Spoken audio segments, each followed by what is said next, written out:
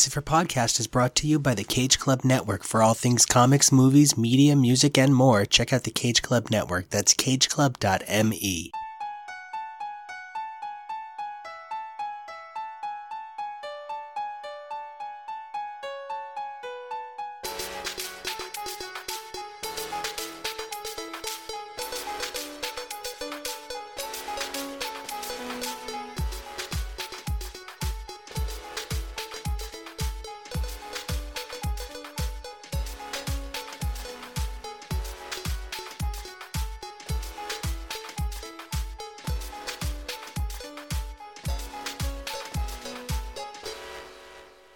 Hey everybody, welcome back to all new, all different Uncanny X's for Podcast, where we examine the Uncanny X-Men comic book franchise as it begins its multi-titled 80s expansion. I'm your host, Jonah. I'm Dylan.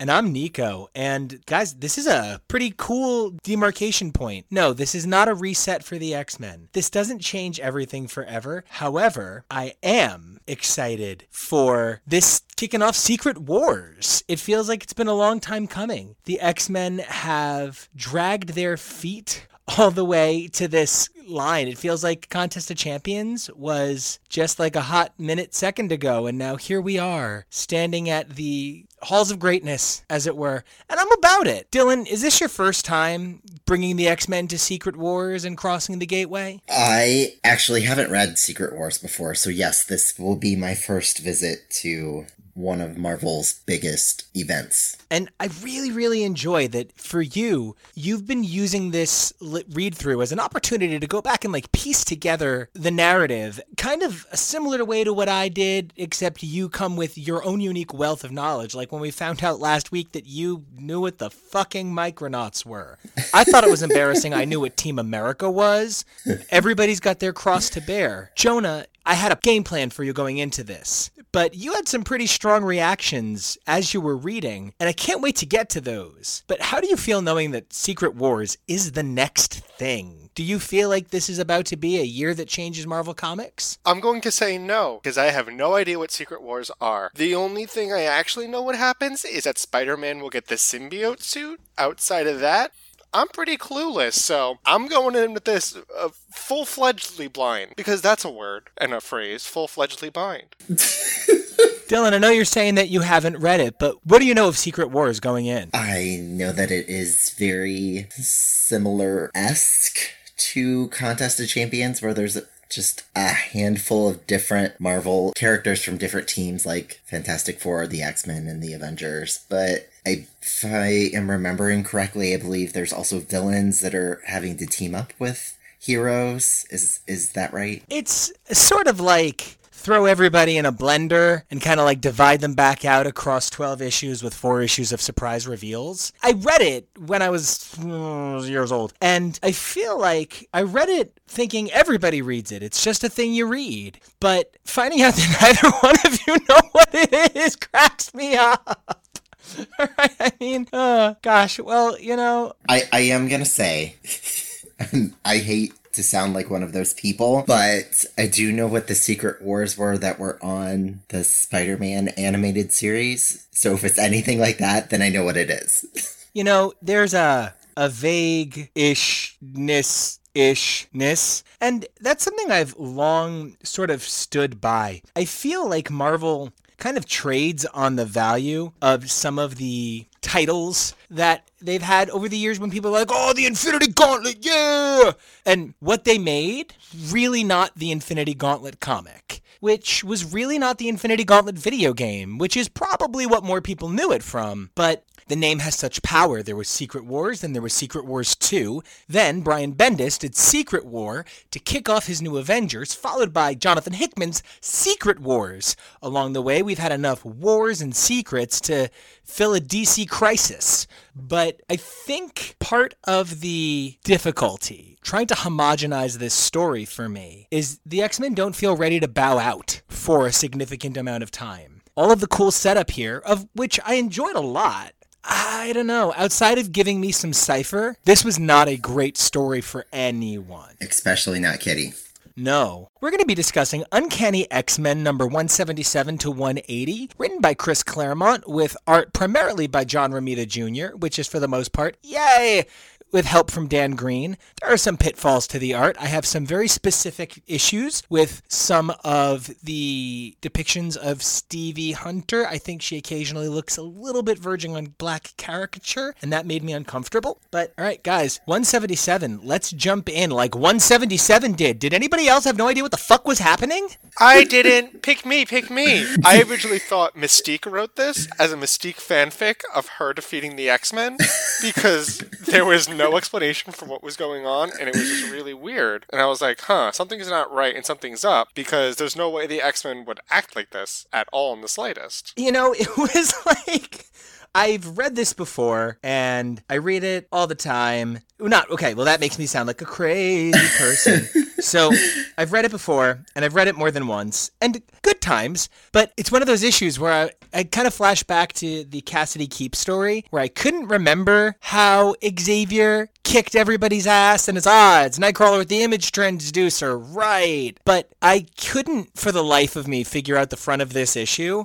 I was like, all right, okay, wait. Cyclops is on his honeymoon. I know Cyclops is on his honeymoon because of that awesome moment where he like sends that photo of himself hanging fucking dong next to his like half-naked bride, and he's just like, hey, Professor, look what a real man looks like. Look at these new boobies. Honk honk! Right? I love that photo. That photo is the centerpiece of these 4 issues for me. It was the weirdest thing. I had to send a picture in our friend of the pod, co-host of the pod group chat, asking, is Scott an exhibitionist? Why in the hell did he send a picture of him and Madeline in bed, naked? Who took the photo?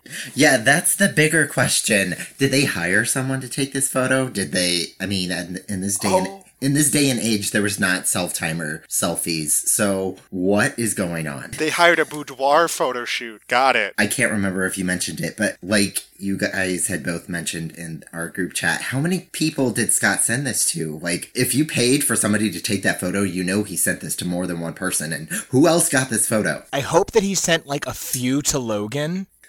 I just like really hope he did, because the thing that I think gets me the most about this photo is he's like, Scott's naked under there, right? Like, everybody's sure Scott is hanging it free downstairs, right? Scott free. Maybe it was secretly Sinister that took this photo, and this is like what started his obsession, but not really. Oh my! And that's hey, actually, no. There's something really powerful to what you just like. I'm having like a chrono skim moment, and I'm not doing a bit. I'm not being funny. Seriously, something you said about Sinister taking this photo. It's a funny joke, but there's been enough incidental reveals of Sinister plotted along the course of Scott's trajectory in life throughout his time before the X-Men and then during the X-Men and when he would occasionally leave the X-Men. And I guess I hadn't really considered that that's sort of what Mastermind did to Jean Grey at the start of the Dark Phoenix saga. That sort of slow stalk showing up everywhere, whether it was as the priest on the vacation trip in the X-Men Classic stories. There was sort of this reinforcement of I'm watching you all throughout your life, and I think it would maybe be foolish to not hand wave this as, yeah, you know what? I bet Scott even said, let's do a totally tasteful photo. And the photographer with inexplicably loud teeth was like, no, instead, drink this water that's not GHB laced, and why don't you get naked in bed?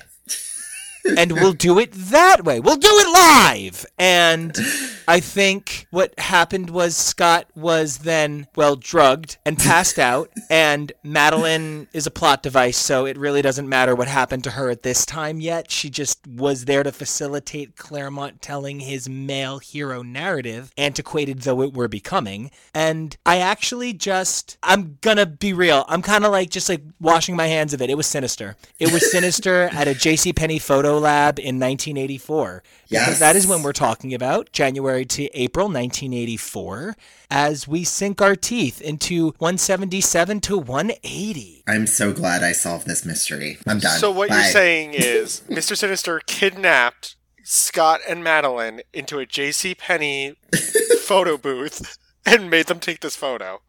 Got it. I believe I also mentioned his clackingly loud teeth. You were obsessed with this man's teeth. I need you to stop. I don't. Yeah, you don't get to get on our case for wanting to have marry Sinister, and then you get to talk about his teeth the entire time. Well,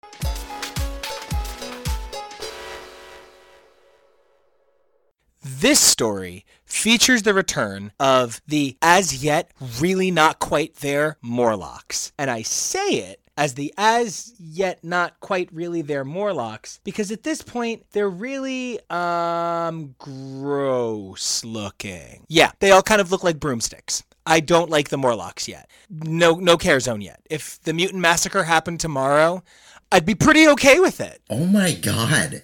You are awful. Okay, you literally just said these people are ugly, so I want them to die. I think I more mean that they are a complicated web of enjoy pain and inflicting suffering on others because of a perceived lack of inclusion. The Morlocks actually aren't truly subterranean dwellers. Now, even if they are at this point, let's say all of the weird retcons don't come into focus yet, and we're going to isolate this in sort of like a really clear lens. And we're going to say that the Morlocks at this point believe they are sewer dwellers for some number of years. The acts that the Morlocks take are very personal. The Morlocks may have felt driven underground by society. But the acts that Mask and Callisto take are insidious personal acts of hyperaggression. Callisto seems fine, and I'm not trying to be gross, but I really do wonder how far Callisto would have pushed this Caliban Kitty marriage bed. Would she have sat there watching, picking her teeth with her knife?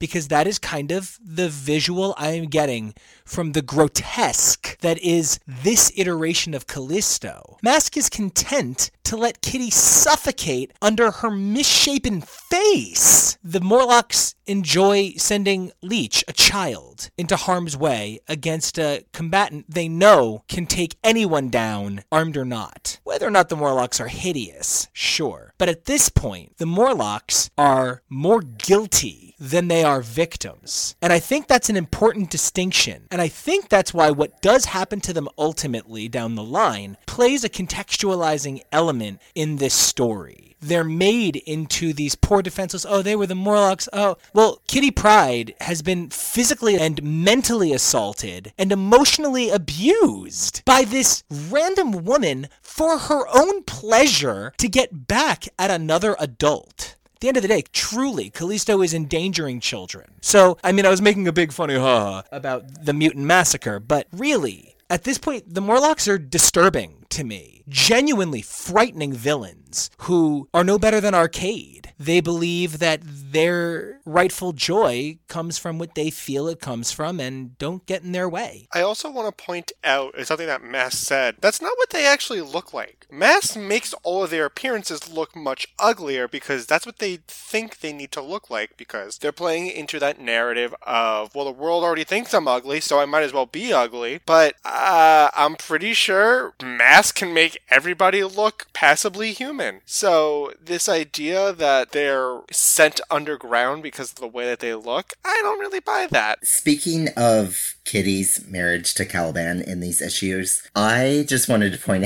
out that between these 4 issues, Kitty has a ton of outfits. And literally, the torn up wedding dress that she's wearing during the wedding is probably the best outfit that she has because she has so many hideous outfits. Yeah, because she dresses herself. Chris Claremont wrote teen girls, well, in the 80s, kinda. For real. Something that I appreciate is Kitty does have horrible fashion. Think about what Kitty likes. Kitty likes Star Wars. Kitty was a hardcore geek girl before geek girls were a universally... They're not even yet. I was about to say universally accepted concept, but the number of women that get harassed at a comic shop every week. And I feel like Kitty loves Star Trek, and she enjoys Indiana Jones. And yeah, Kitty would be your friend that's really into Ren Fair tops. You know what I mean? She would have so many peasant blouses, and she'd always wear her Chinese slippers, and you would just be like, no, you clearly enjoy your own thing, but you're never, ever going to be like, her fashion! You know what I mean?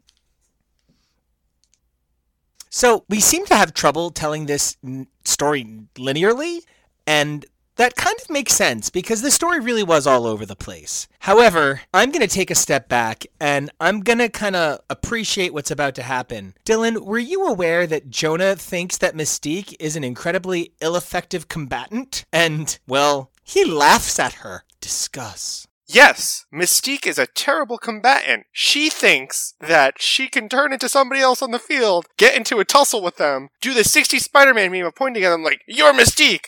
And then that's it. She doesn't really do much else besides firing a gun.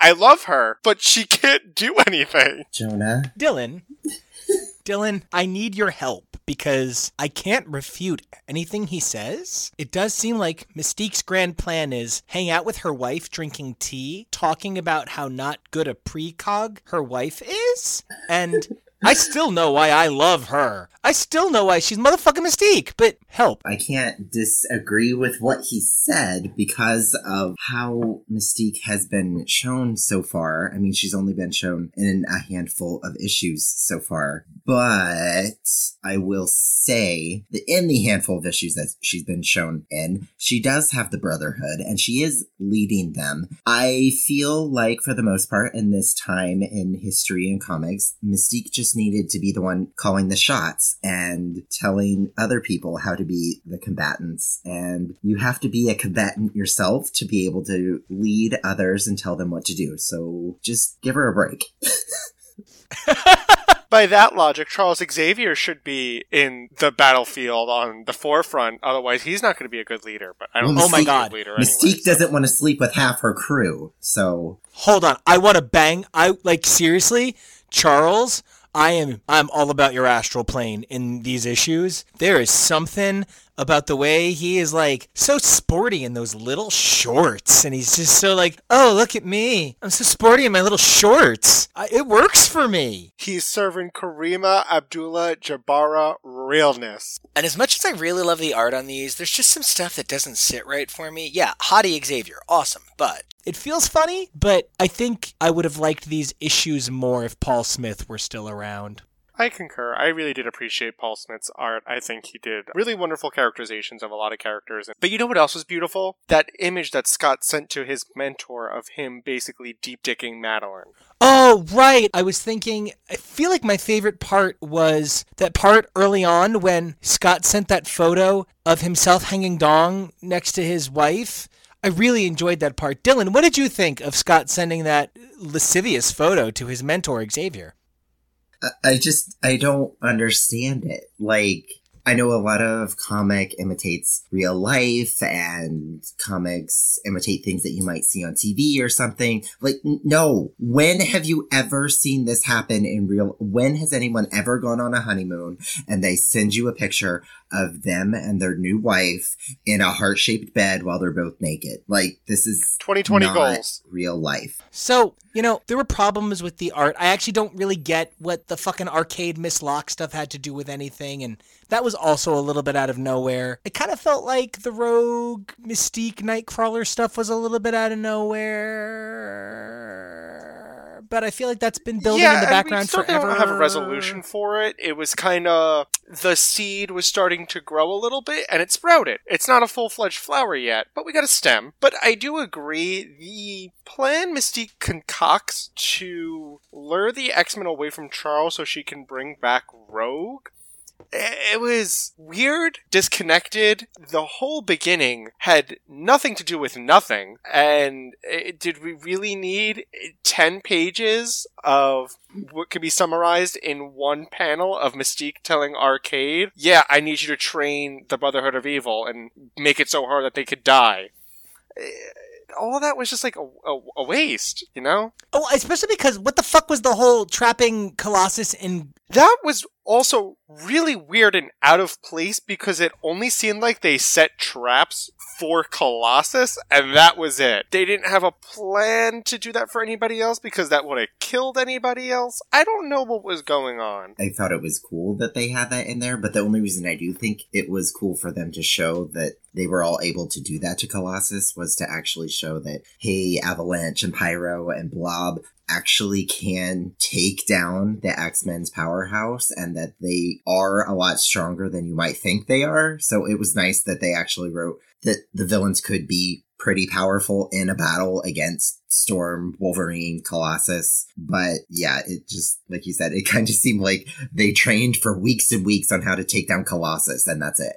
Just about, and they were pretty much subdued by Nightcrawler only. They each went on like a 1v1, but like they all went down really fast and they didn't really pose much of a threat. I did like the one-liner from Amanda, well, they're just very lucky that Mom hasn't taught me her death spells. Well, what good does that do you, Amanda? You don't know them anyway. You don't need to tell people that. Especially that makes it worse. I'm a big Amanda fan. Love her, hope she wins, love her look, but I did not like like this is not the best Amanda appearance, but I feel like Amanda officially just won an award for most consistent background character, other than Ileana, who transcended to the New Mutants. Just before this, I feel like we haven't had a character like hang in like Amanda. No, not at all. I think maybe the closest would be Stevie Hunter, but even then Stevie's Hunter role was severely increased with the addition of New Mutants. Amanda Sefton's been around for a very long time. I believe was Uncanny X-Men number 98. That sounds about right. They might have gone back and changed when she first appeared, a la classic, but there's no question in my mind that Amanda Sefton has pulled almost 100 issues of X-Men in. That's fucking great. Does well for herself, even if she, I don't know, threatens to learn how to use a death spell much after the fact of when it was actually needed. My only other note about this entire thing, because I felt the Mystique Rogue was a little contrived, and I wish it happened under a much more non-force scenario. I know that's really hard, and I might be asking for a lot from that, but I really wish they had a real heart-to-heart moment that wasn't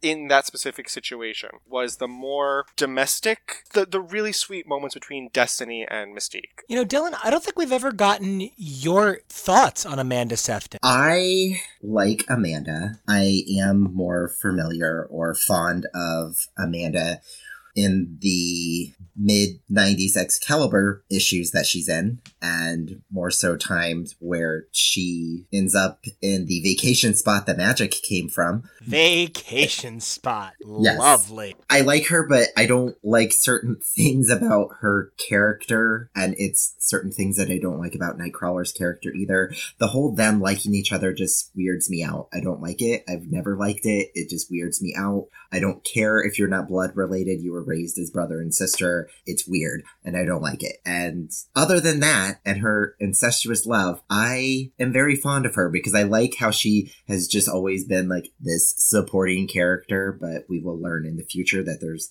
times when she's needed, and she's a pretty powerful helper.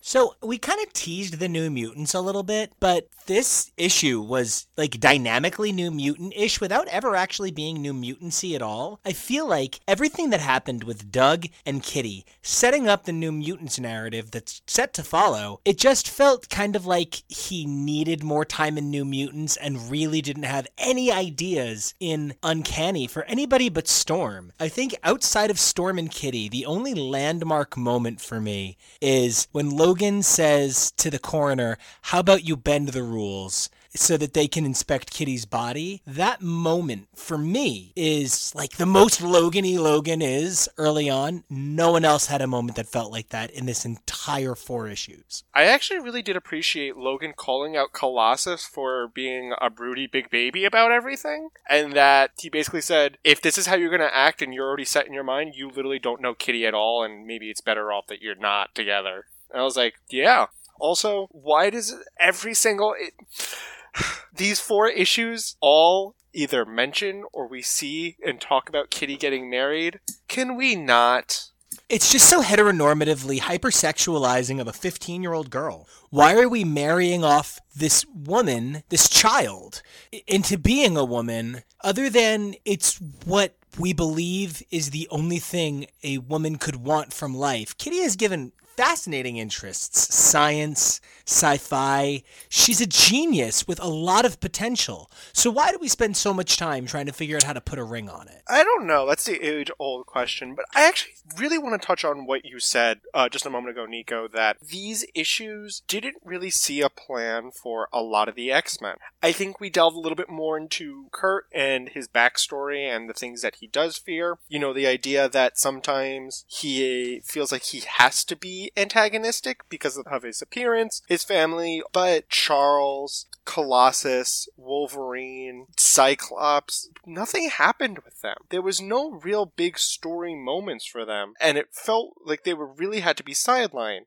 Granted, we did get a lot of Wolverine, the solo Wolverine series / his wedding stint, but still, it would have been nice to see those characters more present and have a more active role in the story. This isn't the Storm and Kitty book, as much as Claremont wants to make it to be. There's something in what you said that caught my ear immediately. I think now I'm imagining that whatever the idea for the Micronauts 4-parter, that Rogue Mystique story, I wonder if these were all originally going to be 1-issue stories, or maybe 2-issue stories, and the timing of Secret Wars kind of smushed everything up, because this is kind of a wild ride. It's also a very sudden pivot to Doug. Out of nowhere, Doug goes from minor background character to like 7 pages of dialogue. From minor background character to revealed mutant. And not in a minor way either. The implications of Doug's abilities are insane. Like, I understand what Xavier is saying in that Doug has an extreme passing trait in that his mutant ability to understand languages, whether they're written, oral, or computer, can be very easily masked as someone with just a lot of talent. They just has a knack for languages. It's not overtly obvious that would be a mutant ability. But still, it was a really weird comment that he's better off in the human world when that's not true at all. At this point, with Charles Xavier and the New Mutants, Charles is training them to be able to use their powers, but he's not planning on making the New Mutants graduate to be X-Men. They're not going in the front line to go fight. They're not doing any of that. He's just teaching them. Why would you not want to make sure that Doug is protected and under your care? It was a really weird, well, his abilities aren't useful, so no. Are we going to talk about how we got to see Emma? I'm surprised Joan is not going crazy over this. Well, I didn't want to jump ahead because I know we have such great things to talk about. Such great things like Scott sending a picture of his scrotum and his naked wife to Charles Xavier. Nico, do you have any opinions on that? You know, that was one of my favorite parts. When I was reading this issue, I thought a lot of it was kind of fillery and generic, but I kept coming back to that part where Scott sent that photo of himself hanging dong next to his new wife. Why do we keep talking about this? All right, well then I guess we should talk about that really moving Storm scene. So, Dylan, I think for a lot of Storm fans, that moment is a huge, pivotal story point. This moment between Storm and Kitty where they relinquish the idea that she's still the kitten, and they accept that she has to grow and Storm has to grow. I feel like anybody who read this as a kid loving Storm had to be like, no, please don't give up on me, Ro! How did this play out for you? It is a pretty amazing part. Like you said, for people reading it as a kid, they're probably like, oh my god, this is my big sister / mom, that's my best friend. But we're becoming slight equals, and Kitty needs to realize that she can't always just rely on Storm to be the one to tell her what to do, and Storm needing to realize that Kitty's not always the one that necessarily needs to be protected or watched over like a child, even though these 4 issues basically was Kitty being kidnapped because she was a child. It's a very pivotal moment that is a moment that has been recreated throughout the years of very pivotal moments in X-Men history that do slightly focus around Storm and Kitty. And it is a very special moment because of the bond that those two have. I completely agree with you on that, Dylan. And Nico, something that you said in that Chris does know how to write younger women. As much as we're not too happy with the situations they're put in, while I was reading this, I remember getting very angry with Kitty in her not understanding what change means for people, in that that's part of life. And that's when I realized Kitty is a child. She hasn't learned those life lessons of what change means, what personal change is, what change in dynamic, change in relationship. She doesn't know. And when you are a child of split parents and you're away from everything that you used to know and you're thrust into a new life, you do want some stability, the idea that you can maintain some control. So I empathize and understand what Kitty was saying, and I realized, oh, I'm getting really angry because this is very well written. The idea that Kitty's transition from childhood to adulthood consistently rests on this kind of from Storm to Emma trope. Like, oh my, we're doing that again. You mean my power suit business lesbian? I think you mean flight attendant power suit business lesbian. 'Cause that's what she looks like. She looks like a power suit business lesbian that she walks into a building and goes, I own 51% of this company. Oh my god, like Lexi in the final seasons of Melrose Place when she tried to steal D&D advertising out from under Amanda, forcing Amanda to open Woodward Advertising. Sure. Let's go with that. Yeah, exactly that. Just smile and nod, smile and nod, smile and agree. It's all okay. If you nod, he goes away faster. I wanted to point out, we mentioned Leech earlier when, Nico, you were talking about Callisto and what she's doing to the Morlocks to not necessarily make people like them so much. But you mentioned Leech, and then another Morlock that was in these issues was Healer. And both Leech and Healer were in issue 179, and that was actually their first appearance in Marvel Comics. And Leech will, without giving too much away, will become more of an important character in X-Men comics in coming years and even decades later in comics like Generation X. And Healer will actually become not that important at all, but he has recently become very important in the current Dawn of X books, X-Force. I really crazy love that you found a way to bring it back to what's going on now. I couldn't help but notice the number of ways these issues, for how kind of out of nowhere and maybe even a little bit silly they were, there were parallels between scenes that felt pretty familiar. As a matter of fact, a lot of the Corsair dialogue, I feel like that's still the Corsair dialogue we're getting in books like X-Men and New Mutants. I completely agree. I feel like it's really weird that Cyclops' human pirate dad is a character that I feel like over all the decades that he has shown up from time to time, every writer I feel like has always gotten Corsair and his depth and just daddy sometimes. And when I say daddy, I mean sexual and literal. And pirate, I just feel like every writer has always written Corsair perfectly. And I like that Corsair is such a well-defined, trope in a good way that we're able to point to that character.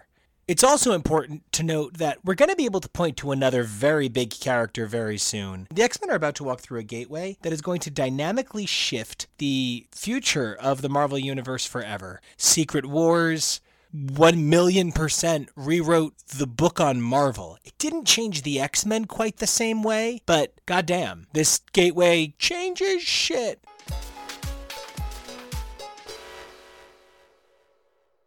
So I'm continuing our exciting discussion with Matty, and we've talked a bit about his understanding of the X-Men culturally speaking through the animated series, and we've talked a bit about his knowledge of the Dark Phoenix saga, but everybody's kind of got that era that pulled them in. Everybody's got that period as an X-fan that kind of defines their fandom, and you can kind of extrapolate a lot about how a person comes to understand the team. And if I'm not mistaken, Matty, for you, that period of time is the Reload. Definitely. For me, that was really a time for me that I was able to say, I actually do want to take a bit of a vested interest in this. And a lot of that really goes back to, for a lot of people, it's more astonishing than anything. For me, it's actually uncanny. Chuck Austin.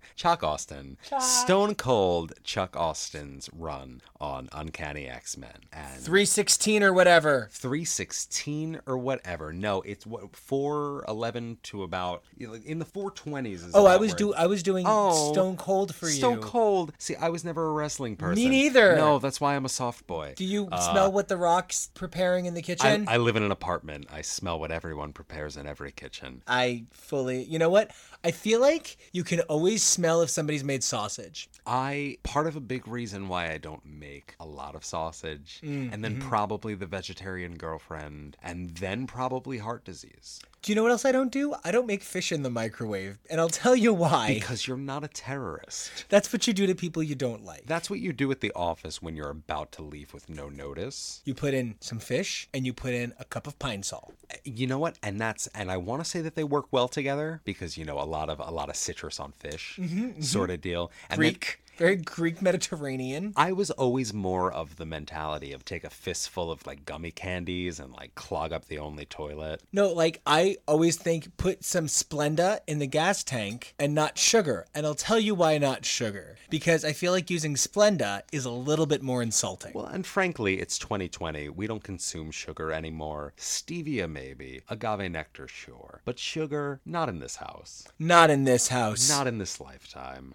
So Chuck Austen and the House of X had a pretty fantastic run in Uncanny, and a funny thing about it is it took me until much later than it came out to get to it because I just liked the covers. That was my earliest introduction to actual issue-to-issue reading, was you giving me a fistful of 420-somethings and saying, hey, read these. And I was like, all right, cool. And then I just drew every cover for a long period of time and then stumbled on them again. And I was like, okay, well, why don't you actually like give this a go? And it was one of my first real exposures to a larger host of characters that I wasn't immediately familiar with. Nightcrawler in particular, a lot of Nightcrawler, and of that era in the Reload, I got a lot of Lorna, I got Havoc, I started to understand the intricacies of the Summer relationships as they are non-romantic and still equally convoluted, and it was a really weird time that culminated into me crash landing into Grant Morrison's New X-Men. And all of the subsequent matter, the Academy X and Hellions of it all, and that was really the heyday for me. That was when I stopped reading graphic novels of stories that were years, you know, not out of print, of course, but so many years later, and began reading currently, or semi-currently, for the first time. I do just want to mention that, ladies and gentlemen, he is taken, but he does actually bear kind of a striking resemblance to Julian Keller. There will always be a part of me that revels in that. You were just talking about Grant Morrison's New X-Men. I was,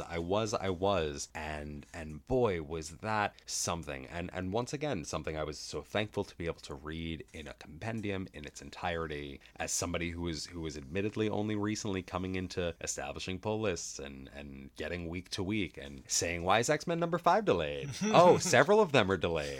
Oh, that's fun. This has never happened. This doesn't line up with that chart in the back of the book that tells me it says this would be here today. But man, at this point, having become a little disenchanted by the X-Men films, by the original Fox trilogy, X1 through 3, having seen you have a mini conniption walking out of X3 together, you losing your mind, and me thinking, it was kind of fine. It was an okay movie. You can actually hear my recounting that same story in an episode of HTML from about a year ago. Our Dark Phoenix run, She's Coming, phoenixlegacy.html. You can hear me recount the recovery period it took to survive The Last Stand. And then the subsequent conversation about the film Dark Phoenix that actually ran longer than the film Dark Phoenix by about 12 minutes. I don't have it in me to watch Dark Phoenix. I don't know that I ever will. Still have not seen Age of Apocalypse, and you cannot convince me otherwise. Oscar Isaacs is a great many number of things. Your eyes are rolling towards the center and back of your head, and so I see where you're at with it. I understand the social consciousness, but he is not Apocalypse. No, he's glorious. And he's glorious, and Apocalypse is too, and a lot of your friends would, admittedly, like to screw him. If nobody has listened to the FMK episode of We Are Krakoa at X's for Podcast, just scream and run screaming. It turns out every one of my coworkers on this show really wants to fuck serial killers. That said, Oscar Isaacs would make the bomb shit Vulcan. Ooh, he would, and he could make it interesting. Super interesting. He has daddy issues. Well, I mean, don't we all? About daddy issues, we have to talk about House of M. Daddy issues is the ultimate segue to talking about Pietro. Pietro forever taking the back seat, just cucked by his whole life. His sister destroys an entire reality and strips most of mutant-kind of their abilities, and Pietro just can't get it up because of his dad, and that's sad. And when you think about the bigger picture of House of M, they tried to say that it was all Pietro pushed Wanda, but Wanda did it. It was Wanda. Wanda did it. This is probably the thing I'm most excited to ask you about. Yes. You read so much New X-Men Academy X because you actually were that age. You were roughly 14, 15 when that was coming out. I was pretty specifically high school age, so whereas I see that I have, reading its current run as Dawn of X, New Mutants, I have a cognizance to the combination of the classic New Mutants and to Generation X, titles that I'd teetered with and had understood the iconography of and read individual runs and issues of, but couldn't quite put a name to the book per se. So for that matter, New X-Men Academy X was really my New Mutants, because it was specific to my age group, my generation, if you would. There was a lot of me that felt a little bit like Surge in not being able to control this static quality of what it is to be 14. I never almost killed all of my friends in a danger room, but that's because I had no access to a danger room. And slightly less access to electrical powers. Those didn't kick in until 16. Realistically, if you develop any earlier than that, your parents really need to be there for a talk, and mine are great, but you can't just, willy-nilly get a 14-year-old on board with having mutant abilities. I mean, you'd hope. You would hope. Now, did you feel pushed off the books when you found out that, this entire cast was just discarded? That hurt, and that hurt in a way that I didn't really understand, because I had not really realized that I was a reader at that point until not understanding how crossovers work. The first crossover I was privy to was House of M, because suddenly I was reading House of M crossover for Hellions and for New Mutants, and it was a completely different universe. It was the same cast, utilizing and facilitating different roles and a different fabric, and I didn't have nearly the access to Google that we do today and whatever it was, and I remember saying, what's this? What's happening? Oh, House of M, which brings me to House of M, I suppose. And by the time we get to Decimation and everybody dies, which just everybody dies, pretty much where I fell off, because every point of interest was just snatched. Do you know? I actually really do. I wound up with my books piling up around this point and kind of having to force myself back into it after a while. In December of last year, we were in some fun episodes, kind of taking a look at these periods in time, and I talked a little bit about it there. Didn't get into it too much, but I would find myself falling off of the books from time to time if I didn't enjoy a whole bunch of stuff, and I did feel pretty betrayed by this era. I felt like all of the characters I liked were suddenly dead, and the ones that weren't dead were just suddenly missing, and it was just hard to sink my teeth back into it. I think X-Men Legacy by Mike Carey was what pulled me out, but that was a long road away. That was, and so funny to hear that out loud as a tremendous fan of The Unwritten. Probably my number one Mike Carey work to realize that X-Men Legacy was, in fact, Mike Carey.